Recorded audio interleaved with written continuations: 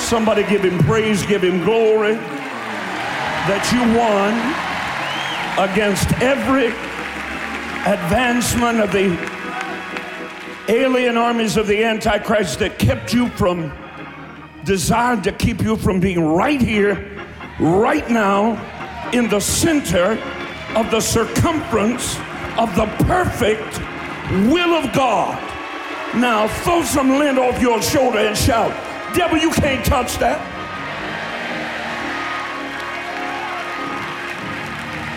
Tell him, just stay outside. I'll catch you outside. How about that? Slap somebody a high five and tell them it's going to get noisy. It's going to be loud. Loosen your tie. You should have worn a Legacy t-shirt. Yeah, you should have worn your short pants and your track shoes. Because we didn't come to play Mother May I with the forces of darkness. We are remnant. We are revolution. We are resurrection. We are revenant. Shout, we are revenant. Slap somebody a high five one more time and tell them, come on, you're coming up out of here. I feel my help coming and I just got up here. How about William McDowell? How about Pastor Samuel Rodriguez? How about Mother Parsley? How about my daughter, Miss Medina Pullins?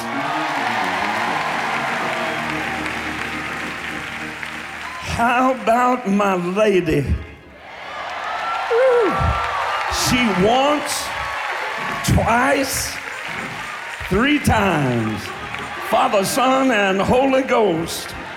Faith, hope, and love. She's my baby. Tell my lovely wife, Joni, you're glad to see her at Dominion 17. I got a firstborn daughter. Her name is Ashton Blair. You've already met her. Last month, my television program has been on the air 35 years. Last month, my daughter's television program that's been on a year and a half pulled more households than an old man's. Yeah, she's getting it done in a millennial generation. We are so proud of her.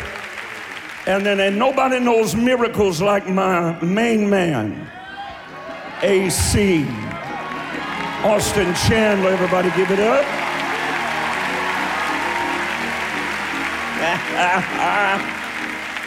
Woo! I'm not going to start naming names because I don't know if there's anybody in here I don't know. Now that's saying something. Right over there, I see a 4-time state championship Harvest Preparatory School coach. I see everybody. I just, man, I feel at home tonight. And that's dangerous for 2 people, the devil and you. I'm so honored to be here. I mean, I'm like really thankful to be here with a microphone and a Bible. Hey, God. And I'm not going to play with it tonight. Father, go ahead now. Lord Jesus, your word. Holy Spirit, where in so many places you have become unnecessary.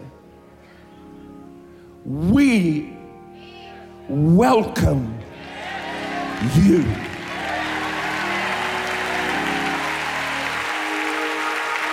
Come on, you want him to move, bless him. You want him to move, somebody clap, somebody shout, somebody wave, somebody dance, somebody spin.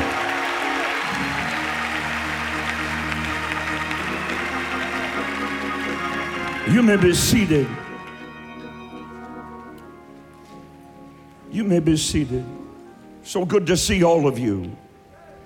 The Holy Spirit has been dealing with my heart for 40 years. For 40 years I have heard him. For 40 years I've believed that the steps of a good man, like you do at your local restaurant, when you go through the drive-thru to get your heart attack in a paper sack, I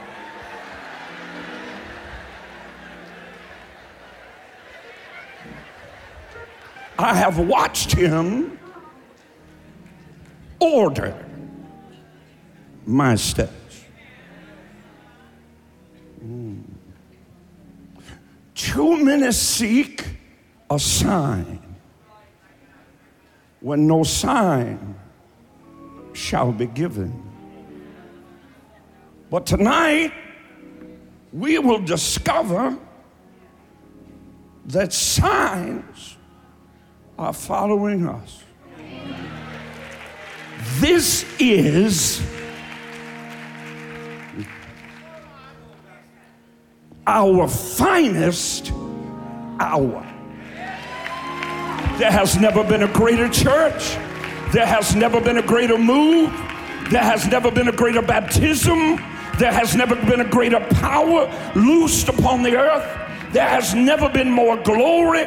There have never been more anointings. I submit to you tonight, by the scowl on your face, you are looking at me the way Israel looked at Moses, as if I was speaking about some mocking dream. Too many have preached the funeral of that babe born on Pentecost. Too many have stood graveside and sang sad songs about the demise of that which he breathed his breath into. Tonight, we reject the naysayers. Tonight, now don't get started on me yet. Be seated. Don't get started on me yet. Don't get started on me yet. Now, say this with me again. We are revenant. Now, I need to speak plainly. That's hard for me. But I'm going to do my best to talk straight. You love me, don't you? I know you do. I love you too. But I need to talk real straight, because some of you confused. You want me to preach, we are relevant.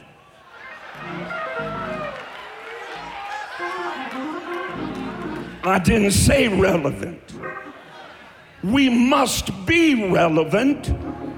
The issue is, too many folk got no idea what relevant is.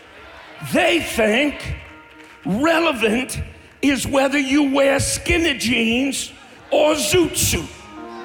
They think relevant is whether you have purple dye in your hair or green. They think relevant is whether your hair stick up, whether you wear pointed-toed shoes with no socks or round-toed shoes with polka dot.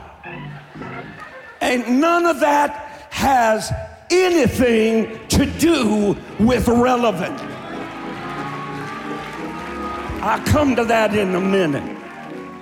So let's start off with revenant. Say it again. Revenant. Now, some of you would be, of course, familiar with the 2016. Now, all you saints gonna look at me funny now because you want to come up in here and act like you ain't never been to a movie. I love movies. Look at you, judging me already. Sitting there with your halo all crooked on your horns. I like movies. I like movies about real men. I'm talking about movies what they didn't go to get their pedicure.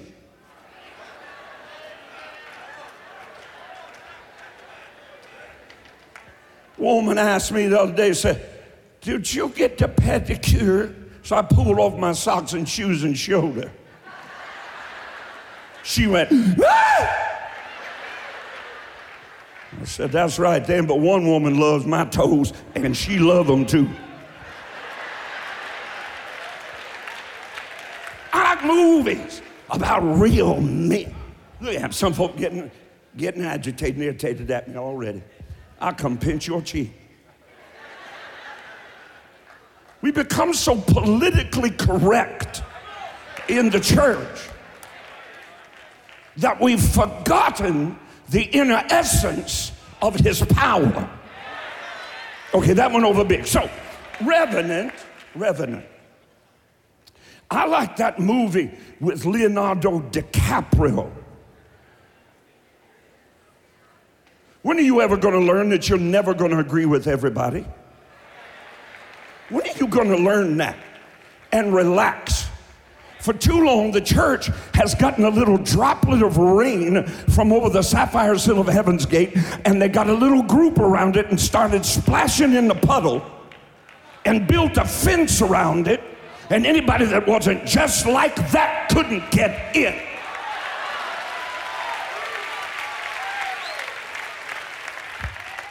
Oh, I'm gonna preach up in here.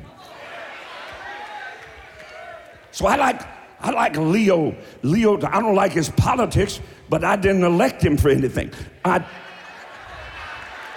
He won, I ain't gonna say that. He won the Best Actor Academy Award last year for a movie called The Revenant. Now, I'm gonna act to you like I'm all educated. I do have a doctorate, but I try to forget what they taught me. Listen, I didn't know what revenant meant. I saw this movie with this cat, and he was wearing a bear, man. That's a man. Then they showed me he was fighting with the bear. My daddy used to say, I'll go bear hunting with a switch. He pulled his pocket knife out and said,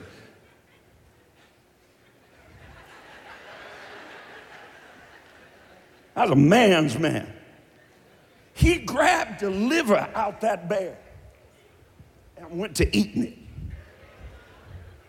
So I studied it up, and they said he really did that. I need somebody to know I am full of devil liver. I didn't come up in here to play. I came out of here to drive every devil that even thinks about putting his hand on you. This is still a Holy Ghost church. This is still a Holy Ghost move. This is still a Holy Ghost camp meeting. You get set free up in here. All right, now I gotta hurry. So,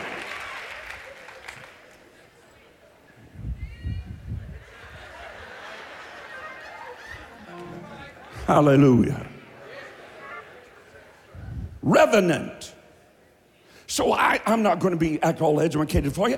I had to get on, I had to get on Google. And I couldn't find it, so I called his girlfriend Siri. She said, she came back to me. She said, revenant is one who was assumed dead.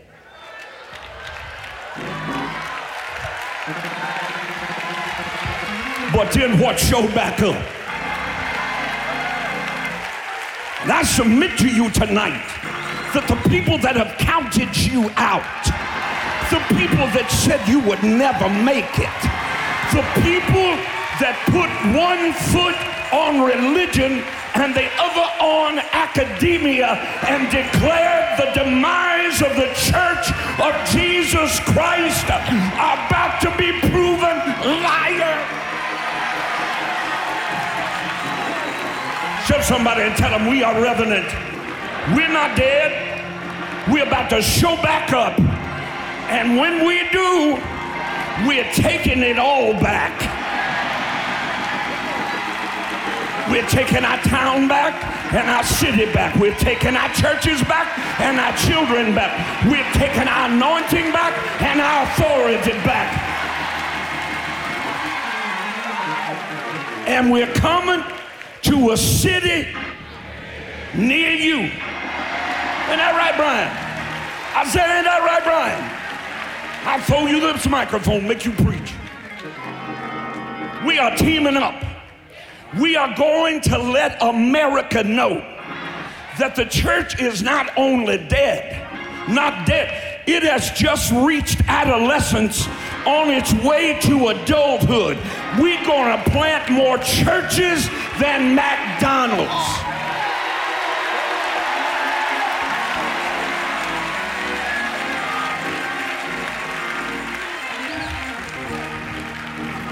Shout, we are revenant.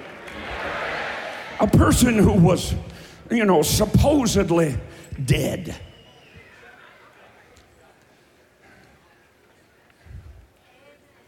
There are Bible revenants. I go a little scriptural on you now. There are Bible revenants. Now, see, I can tell by looking at some of you. Some of you would do with a good dose of difficulty.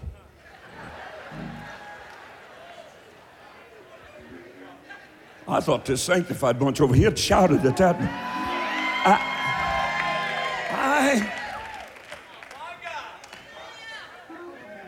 Some of y'all could do with just a dose of tragedy.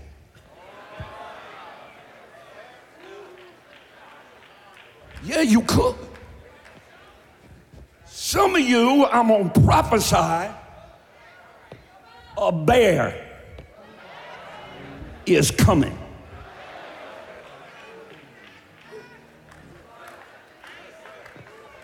Some of you about to lose something. Oh, I know what you want me to do. You ain't never going to lose nothing. You ain't never going to have no tragedy. You ain't never going to see a bear. If you ain't never going to see a bear, how you going to know you could eat its liver if you wanted to? There's some devils need killed. Now I need you to understand something. I need you to understand. We are coming back. Let me break this down for you. I'll do it real quick. Does anybody remember a man named Vince Lombardi? Wave your hand right. Vince Lombardi. He was the legendary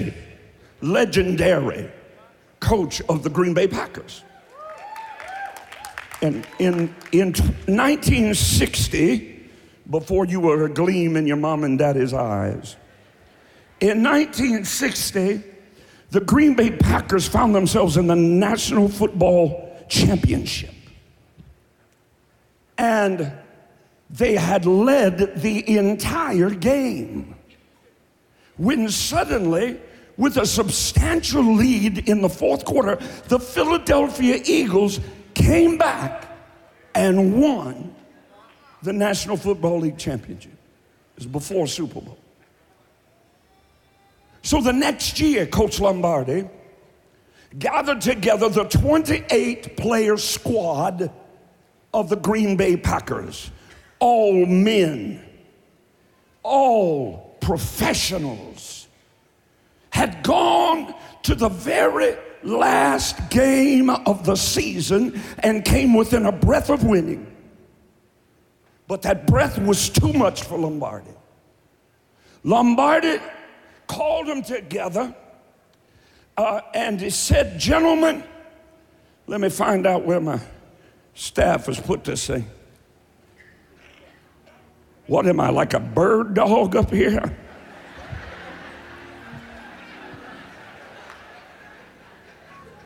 Lombardi walked up to that 28 giant men, all professionals, and said, gentlemen, this right here, look at it. In a minute, I'll let you touch it. This, gentleman, is a football.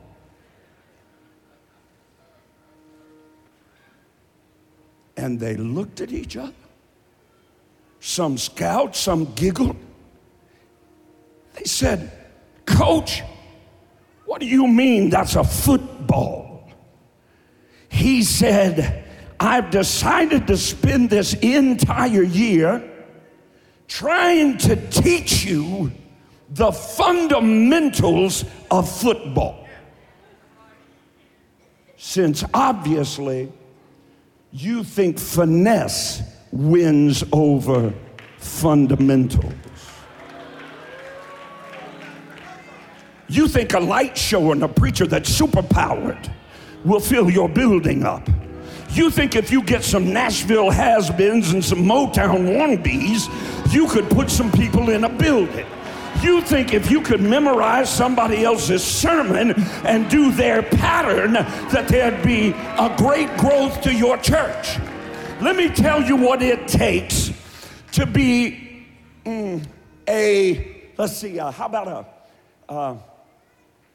what it takes, Pastor Rodriguez, what it takes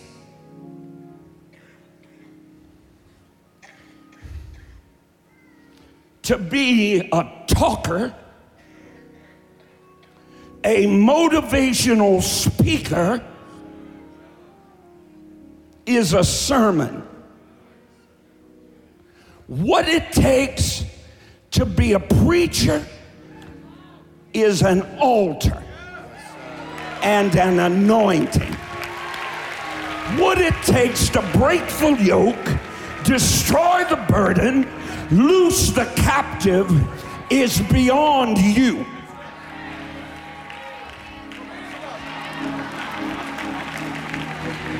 So here's where we're going to start tonight. We're going to start with this right here. Church, this is a Bible. Right here. Right up in here. If you got one, get on your feet and hold it up. I don't care if you got it on your cell phone. Get it up and wave it around and shout, we're going back to fundamentals, not finesse. Tired of the icing on the cake and nothing inside. Be seated. 1961, the very next year, Vince Lombardi led the Green Bay Packers after a year of saying, we are going to pay attention to what everybody else ignores. we're going to pay attention to fundamentals. At the end of that year, they lined up in the National Football Championship against the New York Giants and walked off the field 37-0 champions. I just think we need to get the church back to the fundamentals. Let's see, how about you must be born again? The problem with the modern church is we have decisions and not conversions. Listen to me. I'm talking about life change. I'm talking about new creature. I'm talking about something that has never existed before that this world nor the devil either one have ever had to deal with. We've been so busy gathering in the net, we forgot to sort the fish.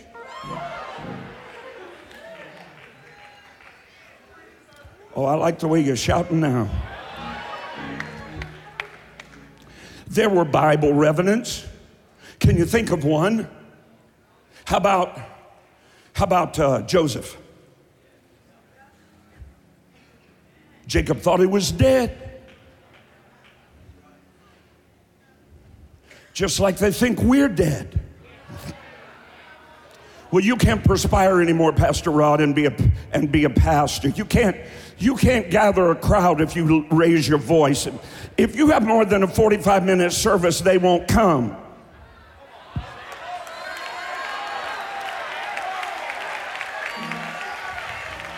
Tonight on 5 different networks, 100 million people are watching me live right now.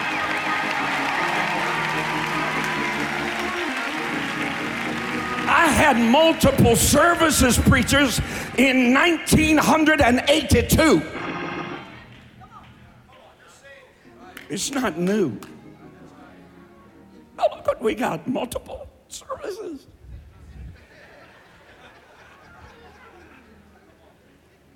I preached 8 times a week in my church when I was 22 years old.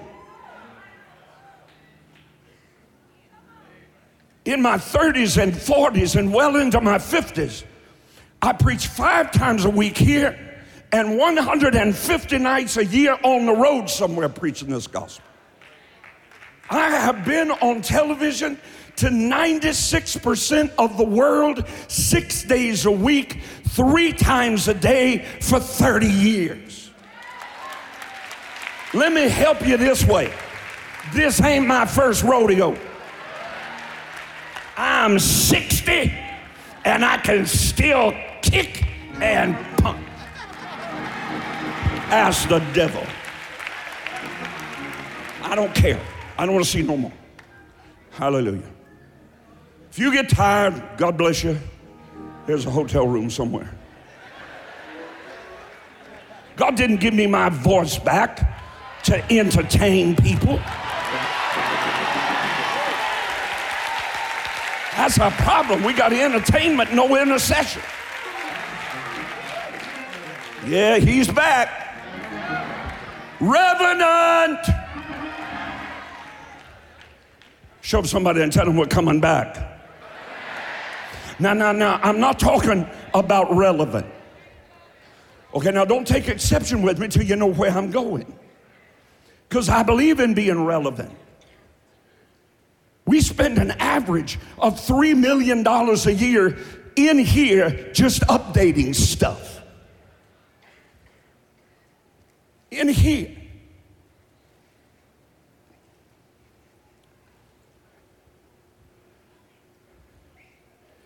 Relevant. You got your notepad? Relevant, because I'm going to take this out of the tape so you can't get it. Relevant is being in contact with the issue. Relevant. Look, you can be relevant in a storefront. Do you know the fastest growing churches in America? Do you know what building they're held in? Not a church building. Not an old church building.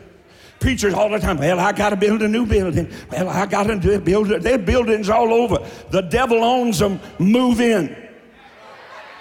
Why are you looking at me funny? You don't even know how to shout. 30% of millennials believe that church is completely unnecessary. In my parents' generation, 74% of the people in this country held to Bible-based values. 74%. In my generation, it was 35. In my daughter's generation, it's 4. From 75 to 4 in 2.5 generations. Why? Because everybody decided to become what they supposed was relevant. Which is Christian speak for, be as close to the world as you can get without going to hell. I'm going to go over here and say it. Somebody shout up in here now.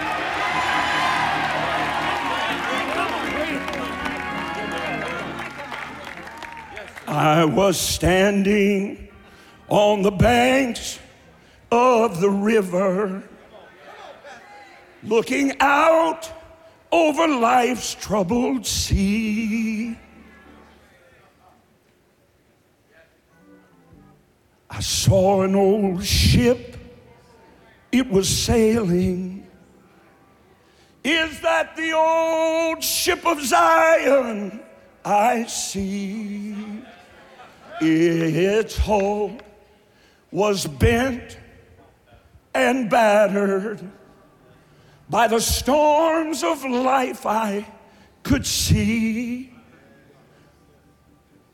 But at the stern of that ship was a captain. Yes, sir. Yes, there was. He said, step on board.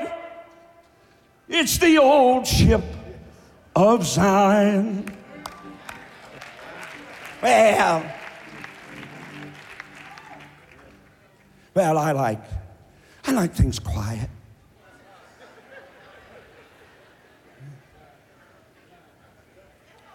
And I'm quiet.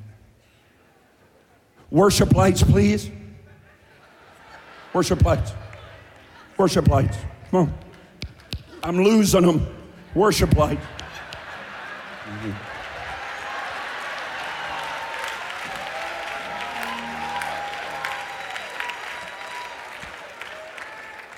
I don't understand why the church is always looking for a darker place. I don't know why we call these sanctuaries. Sanctuaries where you hide out. I ain't hiding out for nothing. Do you know where the greatest churches of growth, of financial increase, and of winning souls is today? In high school theaters. Look at you.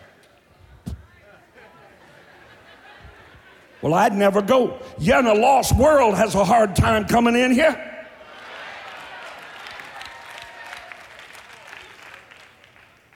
Because for so long, now I love you, but I got to tell the truth. For so long, the church has been dead without the good sense to just go somewhere and lay down. It stinks. The people are mean.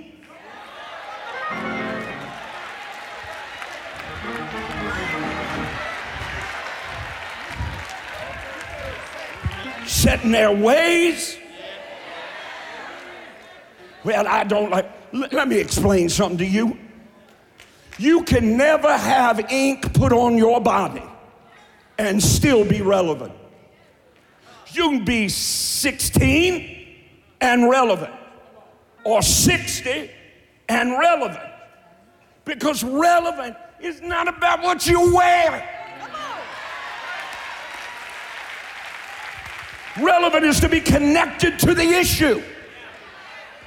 Somebody please help this old struggling preacher. Help me understand, what is the issue? What is the issue? If you sat 90% of pastors down and said, what is the issue?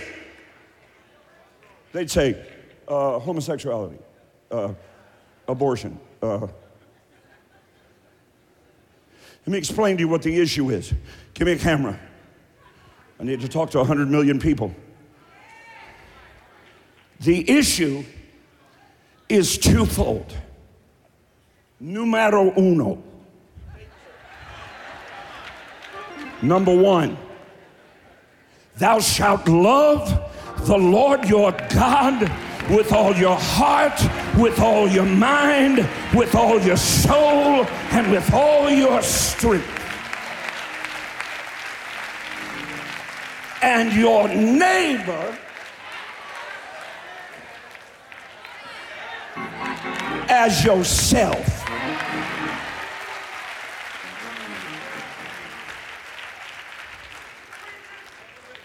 You want to be relevant? Be like God. God has an issue. I said that phrase one time, and boy, it blew up on Twitter. I can't believe a preacher would say God has an issue. You're sitting up in here acting like you don't have one. God, I'll talk to your wife. God has an issue. You want to tell you what it is? He is hopelessly, irreversibly, undeniably, completely in love with you.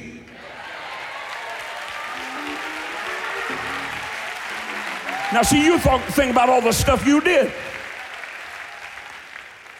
God not thinking about what you did. He's thinking about who Jesus is. You're not listening to me. God, his issue is he loves you in the morning sun. He loves you. I didn't say the person in front of you. I didn't say your pastor. I didn't say the deacon board. I didn't say the prophet. I said he loves you. He loves you in the morning sun. He loves you in the evening rain. He loves you when you get it right. And he loves you more when you mess it up. He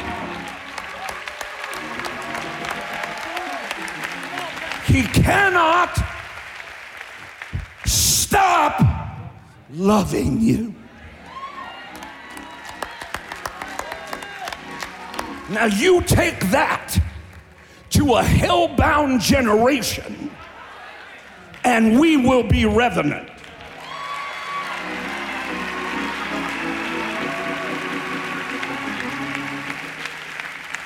The apex of all Christian endeavor must become to place the jewel of a soul in the crown of our Savior.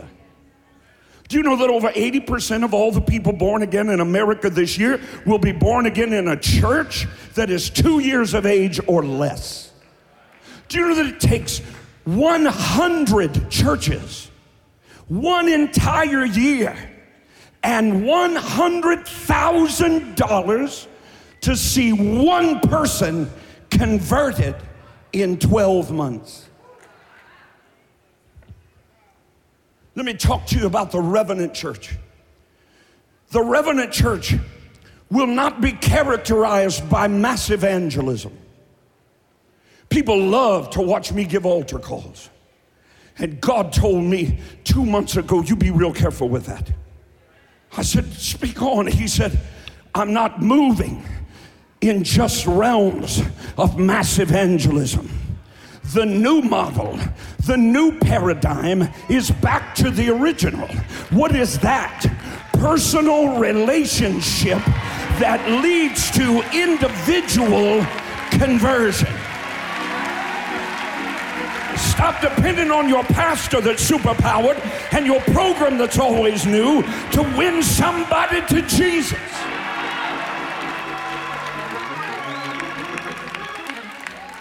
And he gave some apostles, and some prophets, and some evangelists, and some pastors, and some teachers for the work of the ministry, for the perfecting of the saints.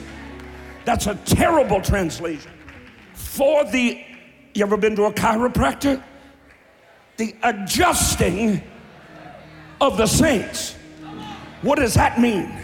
Get you all put together, bone to bone, flesh to flesh, sinew to sinew, perfect and entire, rising up in every community, in every hamlet, in every city, in every town, the full-grown stature of the man of God. Okay. Am I going anywhere? Am I going to say revenant? Say revenant. It's a pivotal year, 2017. I don't want to go through all of it. 17, the number 7 and the number 10.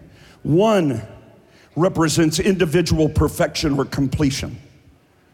The other represents corporate or ordinal perfection. That means 2 things. God is about to fix you and complete everything about you so that he can then help you find your purpose in his body, so that then the body will be perfect, complete, and entire, and we're about to take this nation by storm.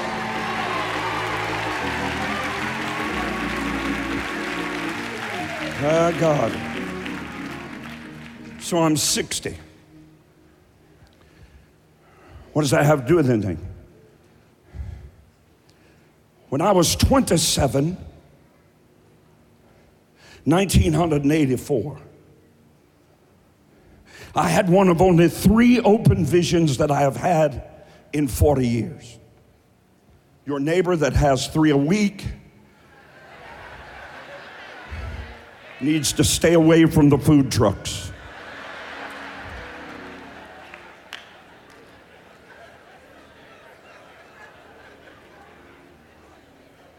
And all you folks going to heaven and coming back and telling your story, check with Paul.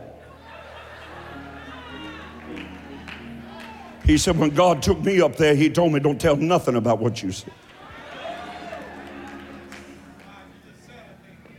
You listening to me? So, I'm standing there, and the back wall of that 1,200-seat tabernacle disappeared. A sword appeared. I saw twinkling lights. And as God made me look, I could tell that it was a city skyline.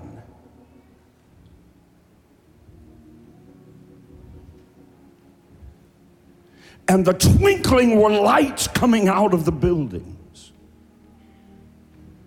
Suddenly a sword appeared. No one holding the sword. 3 times it circled. The 3rd time it struck the image of Satan behind his knees. He fell to one side wounded, not dead. And then just as quickly as it had come, it was gone. That's why this looks like this, you understand? To remind me, every time I walk here, that every one of those buildings is full of lost and dying, hurting and bleeding, wounded and frightened, weak and trembling, souls of God.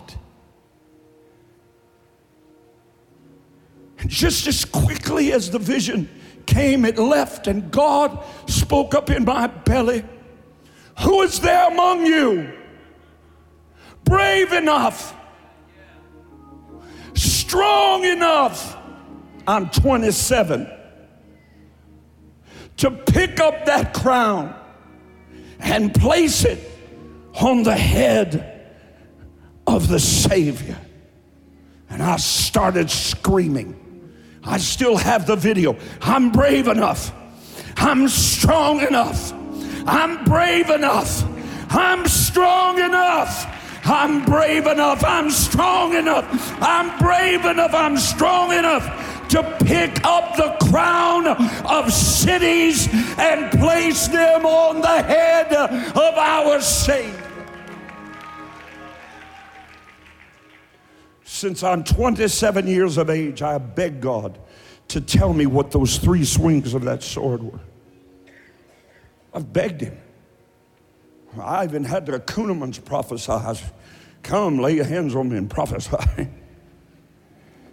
Oral Roberts laid his hands on me. Brother Summerall laid his hands on me.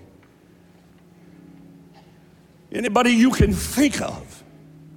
And I never was given the revelation of those 3 swings until I turned 60. And when I turned 60, God took me back in a whirlwind to sitting on his little airplane, and Dr. Summerall putting his hand on my knee and saying, I have a word for you. I'll not tell you everything he said, but he did say this. Number 1, he said, never be a gospel specialist. Preach all of it. Don't be the healing guy, the prophecy guy, preach it all. He said, your life will be divided into 3 stages. Moses was 40 years in Pharaoh's court. Another 40 years on the backside of Midian, tending his father-in-law's sheep. 2 swings of the sword. But on the 3rd swing, on the last day of the 2nd phase, God appeared to him in a burning bush that would not be consumed. At that moment, God anointed Moses to become a deliverer of a people born into bondage. Now, I'd like to break that down for you. Some folk still have an Egypt mentality. Don't shout me down now. On the 3rd swing, God said to Moses, go down, go way down. Come off your high horse.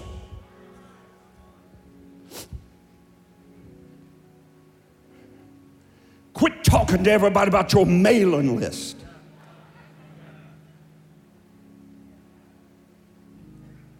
And your own family not saved.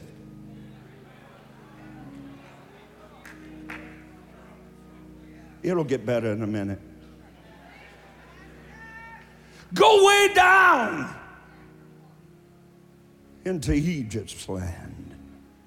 Tell Pharaoh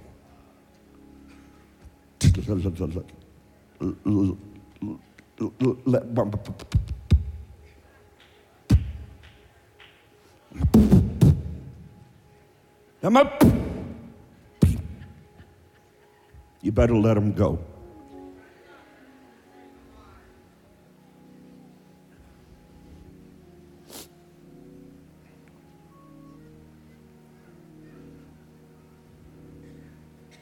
Lifespans are so much shorter now.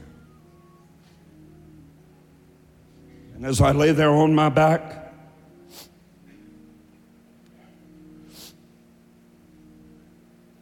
after preaching around the world as many as 8 times in 1 year,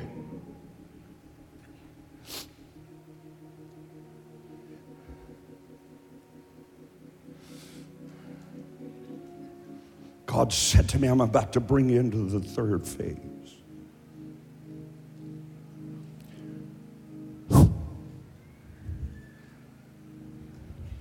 Zero to 30 gathering.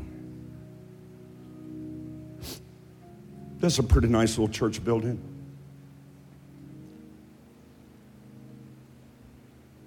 When I was 29 and built it, it was the largest facility of any church west of the Mississippi River and north of the Mason-Dixon line. It had never been done in the history of this nation.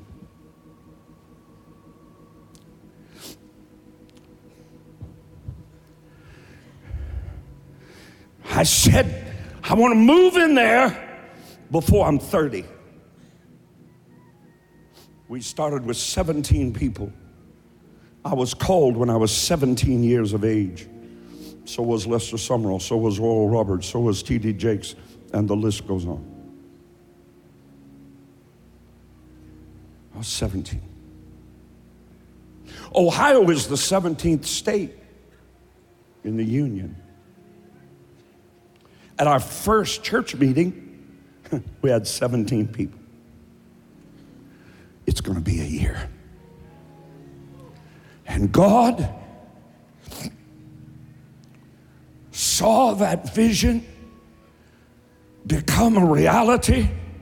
2.5 miles of pews. I'm 29. I'm about to enter the 2nd phase.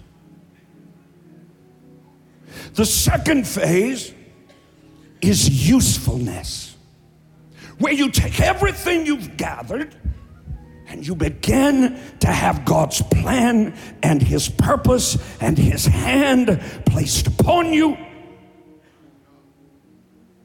for usefulness. In my 30s, we moved in here. In my 30s, I went from 7 television stations once a week to 14,000 3 times a day, 6 days a week. I built Harvest Preparatory School. God graced us to give birth to Valor Christian College. We birthed the Bridge of Hope Ministries. I could fall down and God would bless it.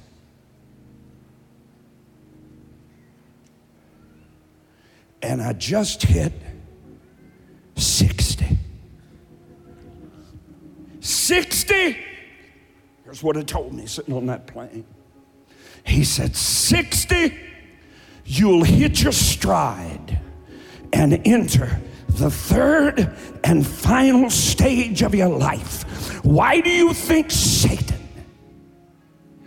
put vocal cord cancer in the mouth and throat of a voice piece of the kingdom when I was 59? Stop it. I'm gonna stop it. Because he saw what was coming. When they counted me out,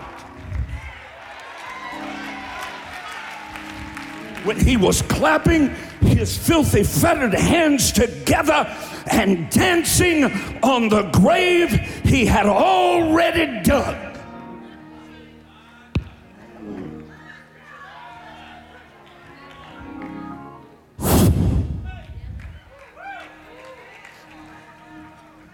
And God said, if you thought you were a preacher before, something's about to happen. There's a shift. There's a change coming. I put you down so I could raise you up. Juanita Bynum, I'm getting real personal. I'm sorry. I had 18 pages of notes for tonight. I ain't hit one of them.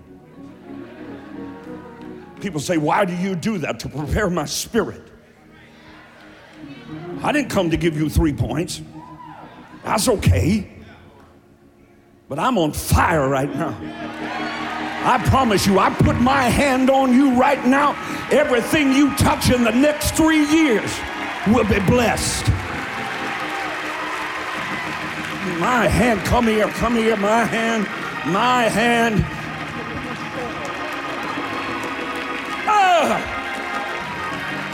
Come here, Kevin Wallace. Come here. Where are you? Everything they took, triple. Yet we still lay hands on people around here. And I may line you up around this building and lay hands on every stick. Come here, Ronnie. Climb over the pew. Come here. Come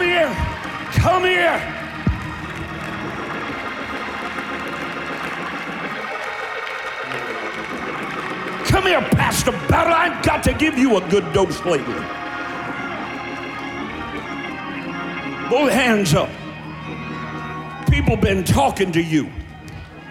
Stop listening to them. They're drowning out him.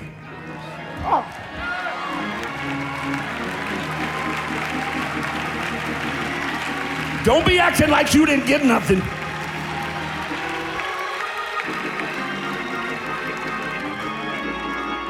The third phase of your life is giving. You can be seated. I'm not finished.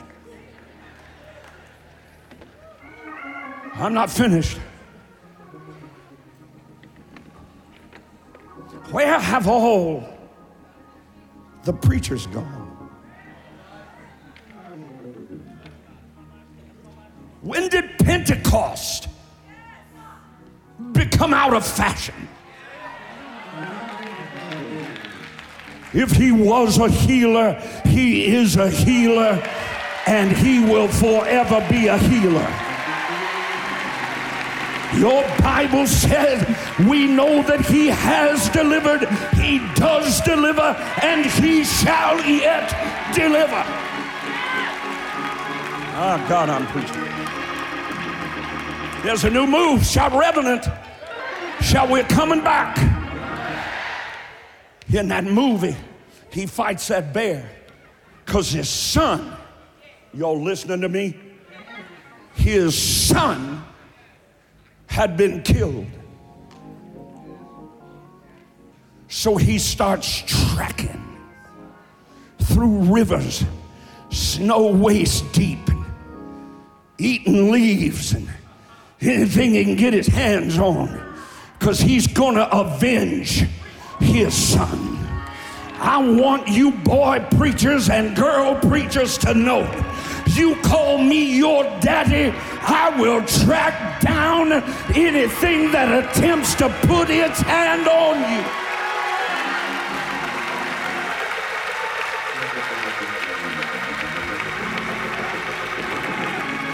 Whoa, somebody just get up and shout a minute. I'm feeling it.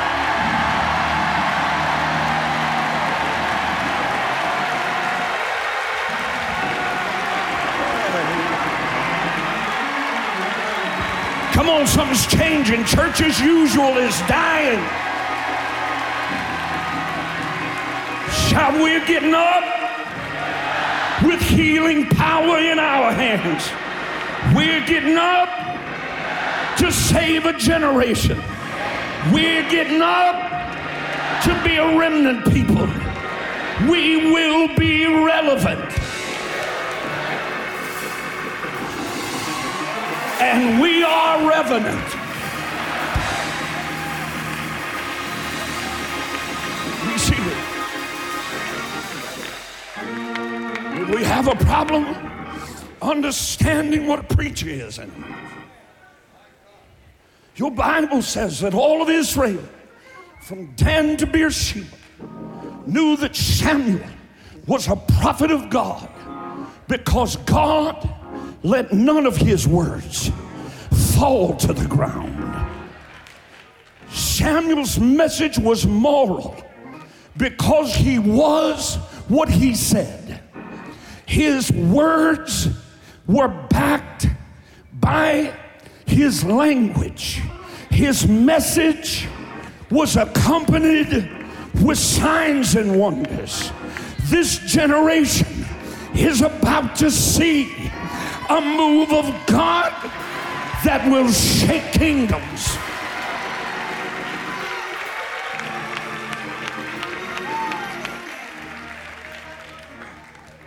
Every fresh new golden era of human history has always been preceded by the devotion and righteous passion. Oh, you want to be an apostle? I stand before you tonight. I need to make this announcement to the world. I stand before you tonight a changed man. I'm not looking to be changed. I don't even recognize me. A changed man. Set in this office. Approved of God.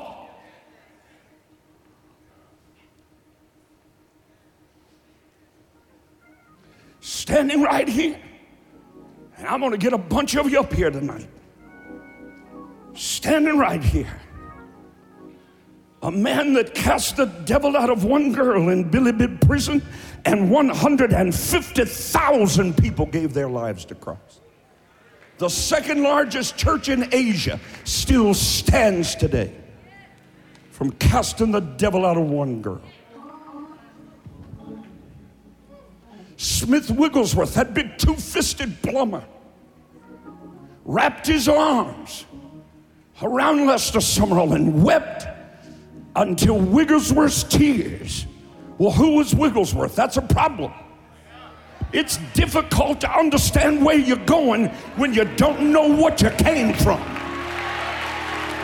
Shove your neighbor and say, neighbor, who's your daddy? I'm not talking about who's promoting you. I'm not talking about who's flashing you on their social media. I'm not talking about who's inviting you to their big meeting. I'm talking about who's your daddy, who's got your DNA.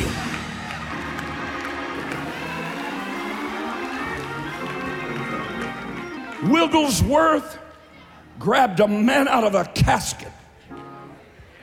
This wouldn't go over big today in a 45-minute service.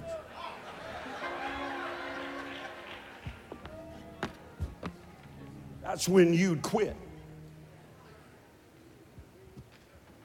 God tell you to go cast the devil out of somebody in prison, you're like, we'll send the prison team. I got to get ready to preach. Bring me my Perrier.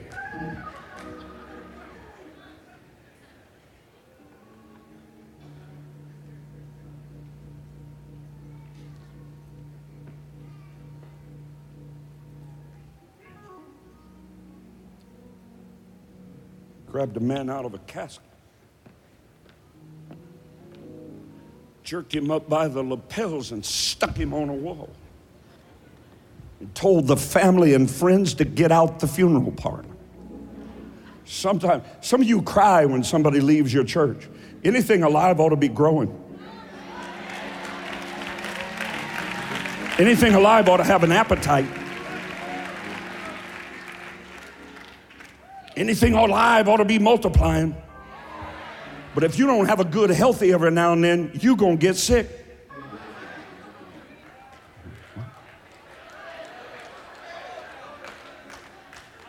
You don't sit in the privy and cry over what left, do you?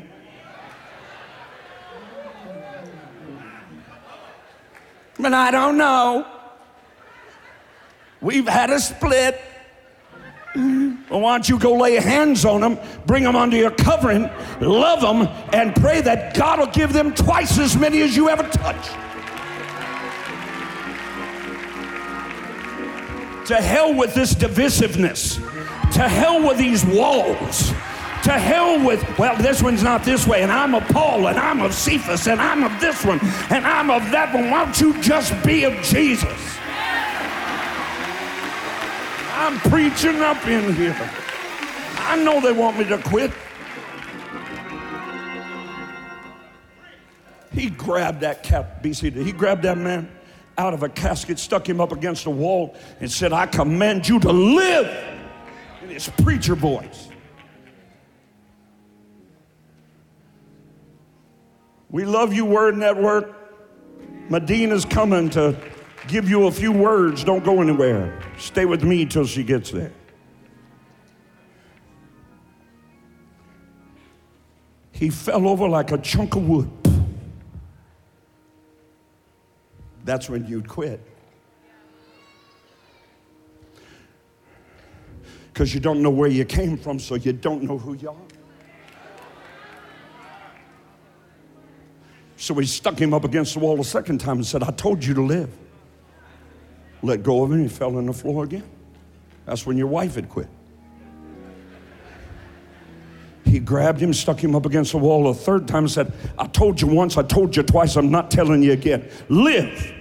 The man coughed, opened his eyes, said, what am I doing here? Who's dead?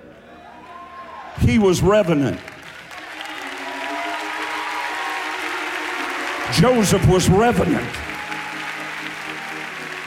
Jesus was the greatest revenant of all time when they sealed him in that borrowed tomb. But on the third day,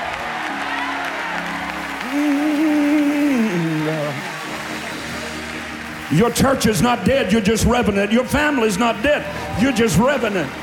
You're just molting like an eagle.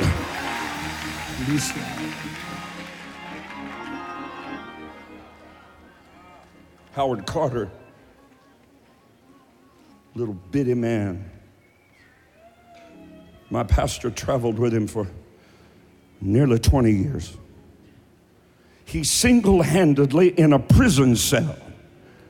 Pentecost means power. And the church shouted. But it also meant prison.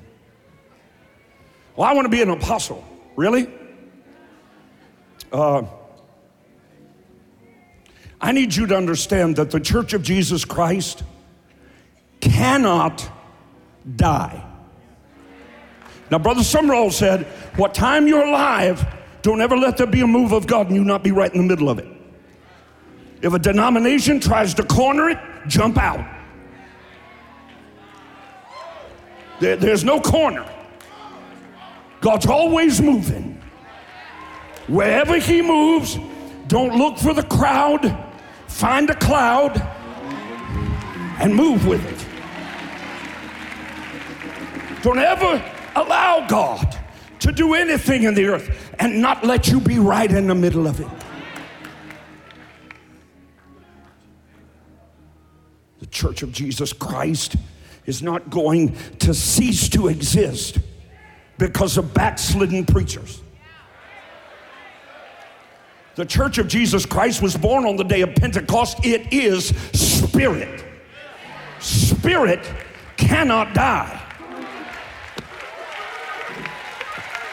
The devil's not going to die. He's going to exist in hell forever. You're not going to die. You're going to spend eternity somewhere forever. Spirit does not die. This thing that we're a part of is bigger than any of us. It's bigger than some denomination. It's bigger than some group. It's bigger than this group and that group. It's bigger than some mega church. It's bigger than somebody in a field somewhere with 30 people. The average church in America has 75 people. If you have 300 people, you're in the top 10%. If you have 1,000 people on Sunday, you're in the top 1%.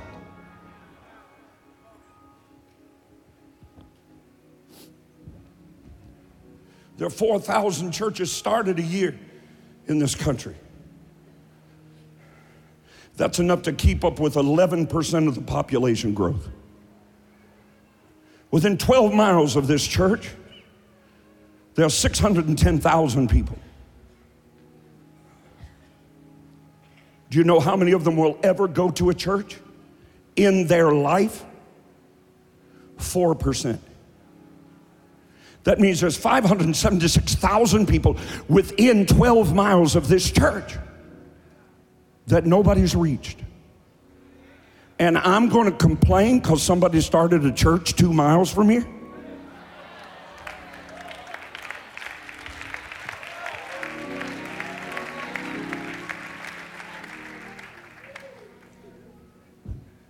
I know I was sitting on a lot of drugs for a long time, but I'm off now.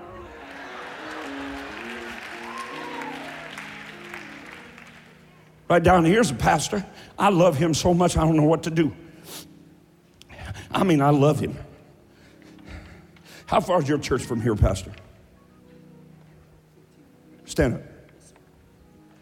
How far from here? It's probably about 15 miles. 15 miles. Just on the border of 576,000 people that if they die tonight have no hope of heaven as their home. I have a question for preachers and church folk, because God didn't save you to go to church and be comfortable. No, that's not why he saved you.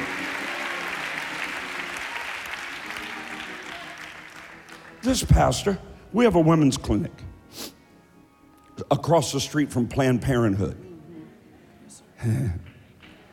You get the Holy Ghost and the anointing of God on you, you can build a church next door to hell. In fact, that's a good place to build it. Well, I don't know. You know, we need to check the demographics. We need to see where the most influential people in the city live. Yeah, that's what Jesus did. If it didn't cost so much, I'd drop the mic right now. I'd just go.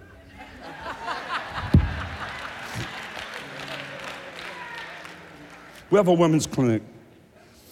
We've saved 4,000 babies from abortion.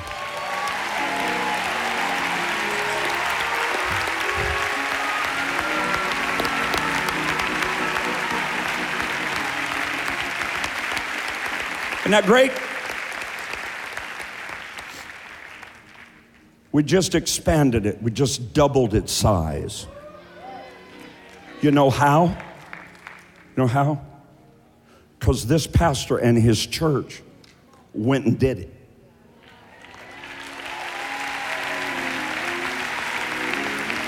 Now we're going to save 8,000. If you join me, we can save 12,000. Do you want me to quit? Well, that was weak. Have I preached long enough? I want to tell you one thing. Howard Carter brought the revelation of the gifts of the Holy Spirit single-handedly out of a prison cell as a conscientious objector, and he wrote them on scraps of paper and a pencil. All of the major Pentecostal denominations before Howard Carter, look it up historically, every one of them taught, Pentecostals, they taught that the gifts of healing were doctors. No supernatural. They taught that tongues was learning languages in universities. until Howard Carter decided to get in the presence of God, and God gave him the revelation of tongues, interpretation of tongues, prophecy, the word of knowledge, the word of wisdom, I'm quoting the Bible to you, discerning spirits, wonder-working faith, the working of miracles. I have a question for you. If they don't do all those things in the church where you go, why are you there? Well, we speak in tongues, but we've relegated that to our home groups.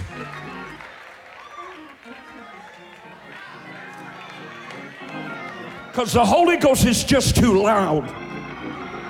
Do you know what truth has become in most churches? Most churches have become a safe space from the truth. Tweet that. This is no safe place. This is no safe place for mundane dreams and tame visions and smooth knees and weak prayers. This is not the church of halfway and almost and wish we could and woe is me. This is the triumphant, victorious church of Jesus Christ, against which the gates of hell shall not prevail.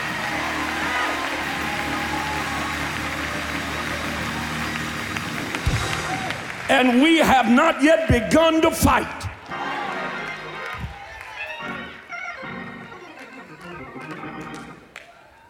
I'm closing now. Be seated. The food trucks are closed. Be seated.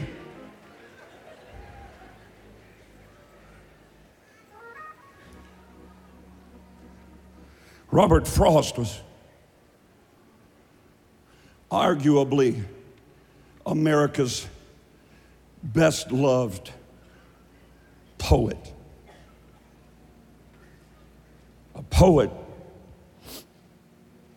laureate.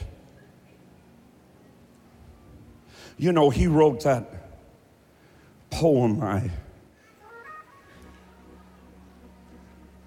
Robert Frost was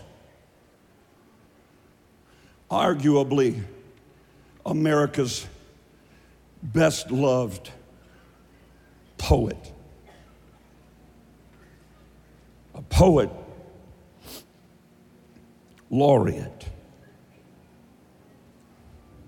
You know, he wrote that poem. I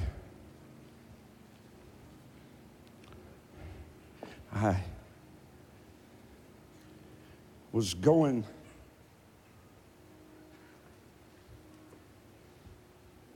let me get it now. And I chose the one less traveled by. Oh, two roads diverged in a wood. And I chose the one less traveled by. And that has made all the difference. Always remember that. Always remember that popular opinion led to the crucifixion of your Savior.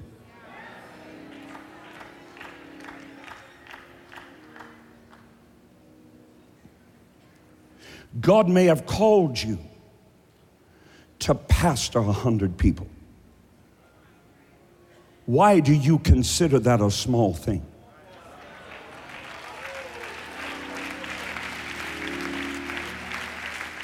You want to be, I'll come in. You want to be an apostle? You want to be an apostle? I'm an apostle. Of what? I'm bishop. Of what? Of what? I'm doctor. Lady told me one time, I am a PhD. I said, really? I said, what'd you do your thesis on? Well, it's honorary. There's no such thing as an honorary PhD. There are honorary doctorates. There are no honorary PhD. Sometimes we just make fools of ourselves. I'm going to parenthetically insert this. Sometimes we just look like cartoon characters.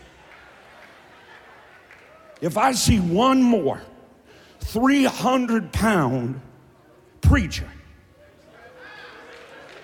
in a skinny suit I like skinny suits, man. Furtick and Rodriguez and these guys, man, they as big as a peanut. They look great in a skinny suit. You look like a cartoon character. Trying to be relevant. Why don't you just get anointed?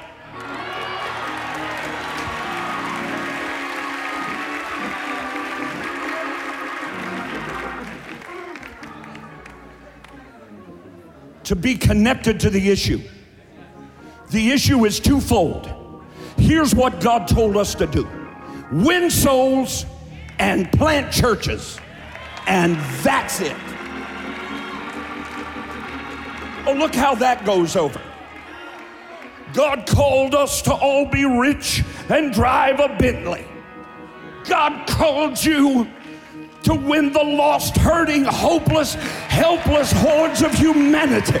God called you to speak in tongues and cast out devils and raise the dead. God called.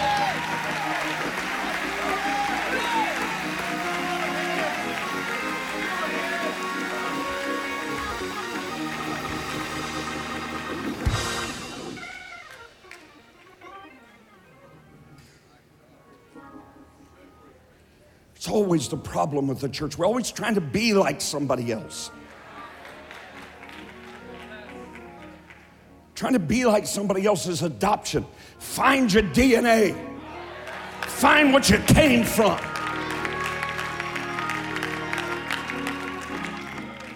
We are unashamedly Pentecostal. We are unashamedly. That doesn't mean we're better than anybody else. But if you're black, be black. If you're white, be white. If you're Puerto Rican, Puerto Rican. And love everybody else. And bless everybody else. To hell with a damnable thing called racism. You in the media want to see racial reconciliation? Take a look. It's called the church. There's no black church and white church and Spanish church and wealthy church and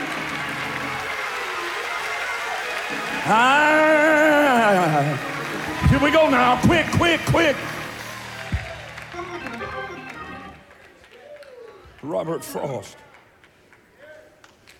Two roads diverged in a wood, and I chose the one less traveled by.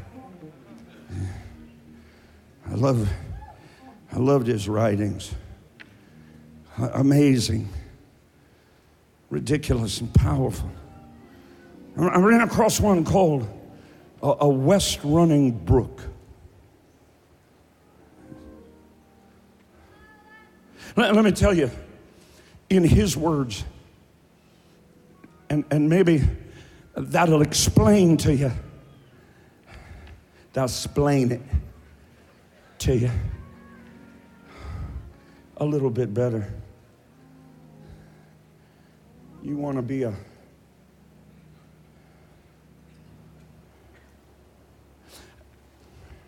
he talks about stumbling across a country brook.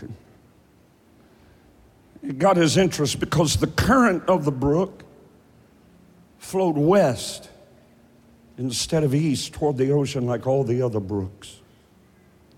It flowed, if you will, in a contrary direction to all the other country brooks which flowed east to reach the ocean. He said that the brook does this because, watch me, it can trust itself.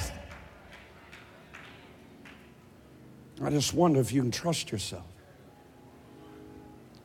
I wonder if you can trust yourself to go to a church that's a little different. People say that, well, we don't speak in tongues in service because, we don't want to offend anyone. There's an issue. The reason he gave you that tongue was for a sign to unbelievers.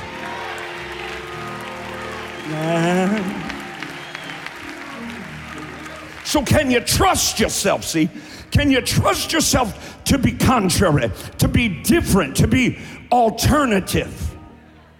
That's certainly an apt description of my life and my ministry. Just a little bit right, or a little bit left, contrary to the flow of the current model.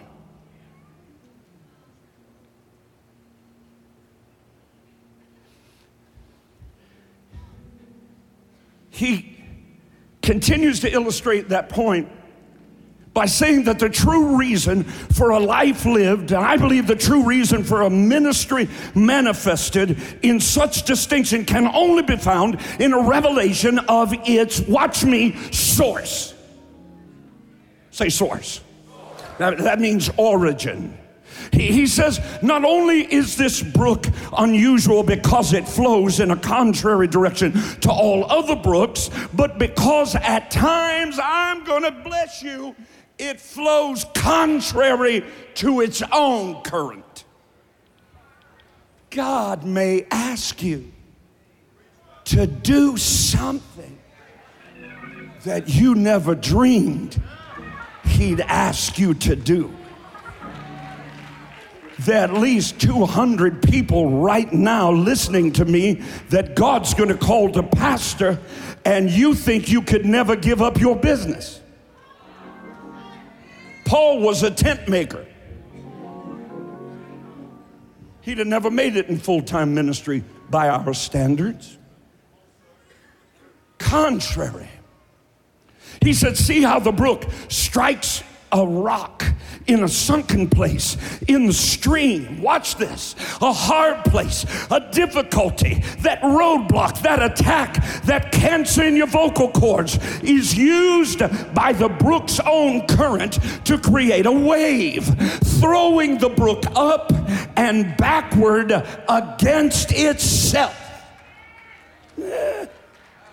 If only for a moment, watch this, for the express purpose of giving a wink and a nod, an acknowledgement to draw strength from the place of its birth. The brook seems to look back to its source, to salute its origins. As if somehow the brook instinctively knows that the strength to continue moving forward in a contrary direction to all other brooks is the fortitude and the faith to flow contrary to the status quo. And that, my friend, comes only from its heritage, which he appropriately calls the beginning of beginnings. It's only this backward motion toward the source against the natural flow that we realize who we are and what we are, and by understanding and acknowledging who we are and what we are and where we have come from. So in other words, Frost is saying, as I say to you tonight by the grace of God, may the current pay tribute to the source, as together we look back to the beginning of beginnings.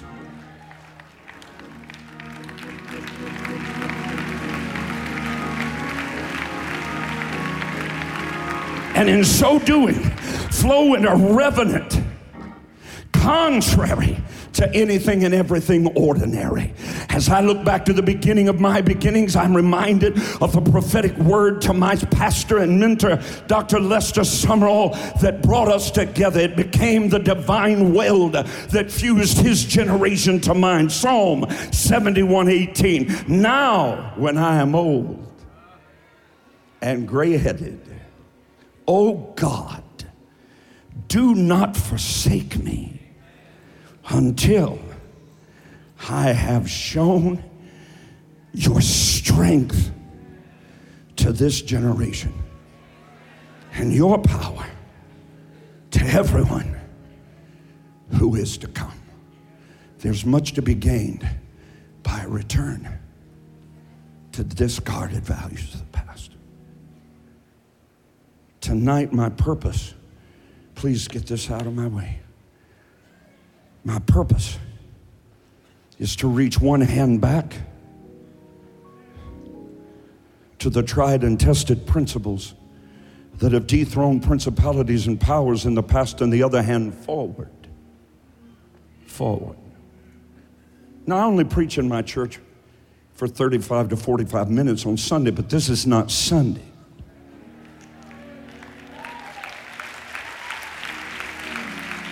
I didn't come in here to pastor tonight. I came in here under an apostolic and prophetic anointing to move all of us and the church to where he wants us to go. To release a generational anointing.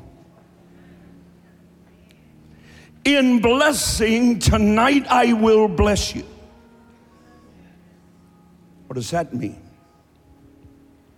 It means it's not my blessing with which I bless you. I am in blessing. It's getting strong right now.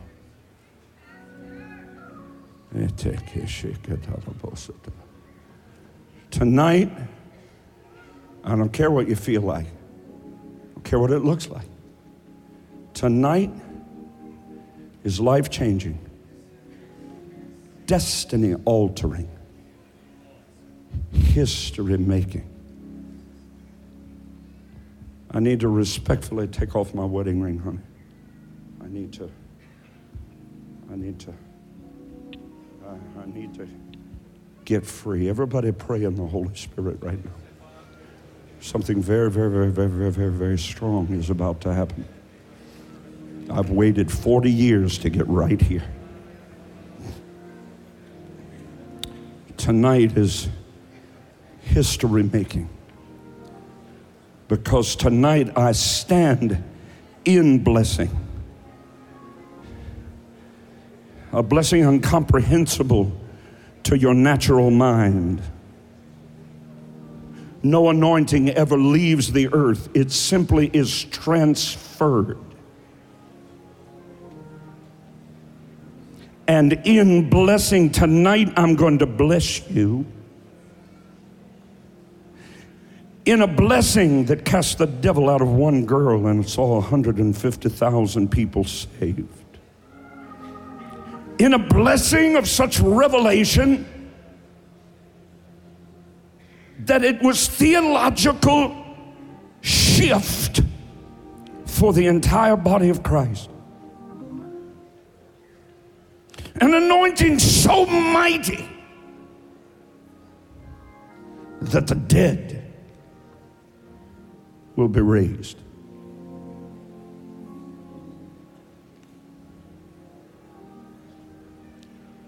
Standing here,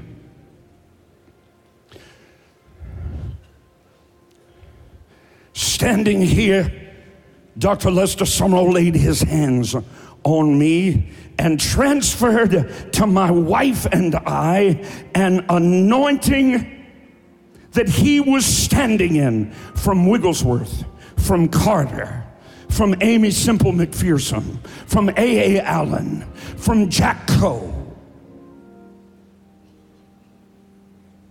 from all of the great denominational leaders like Levi Petrus from Sweden, whose names none of you know. And he released that anointing into my life. And then he laid hands on me and released me into the anointing of apostolic ministry. Days ago in this tabernacle, Kenneth Copeland came and laid his hands on me and said those same words. Mark Sharona many other prophetic voices declaring and decreeing. And when I moved into the third swing of that sword, God said, there's two things I want you to do. Win souls and plant churches.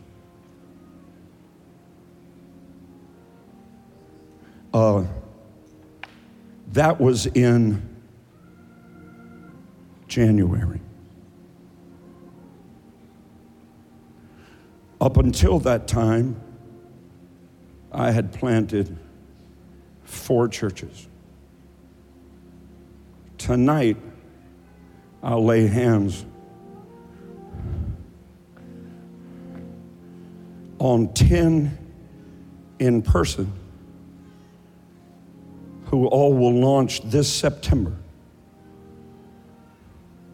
and on 17 more who are not here tonight that will launch in September. That's 27 in 5 months.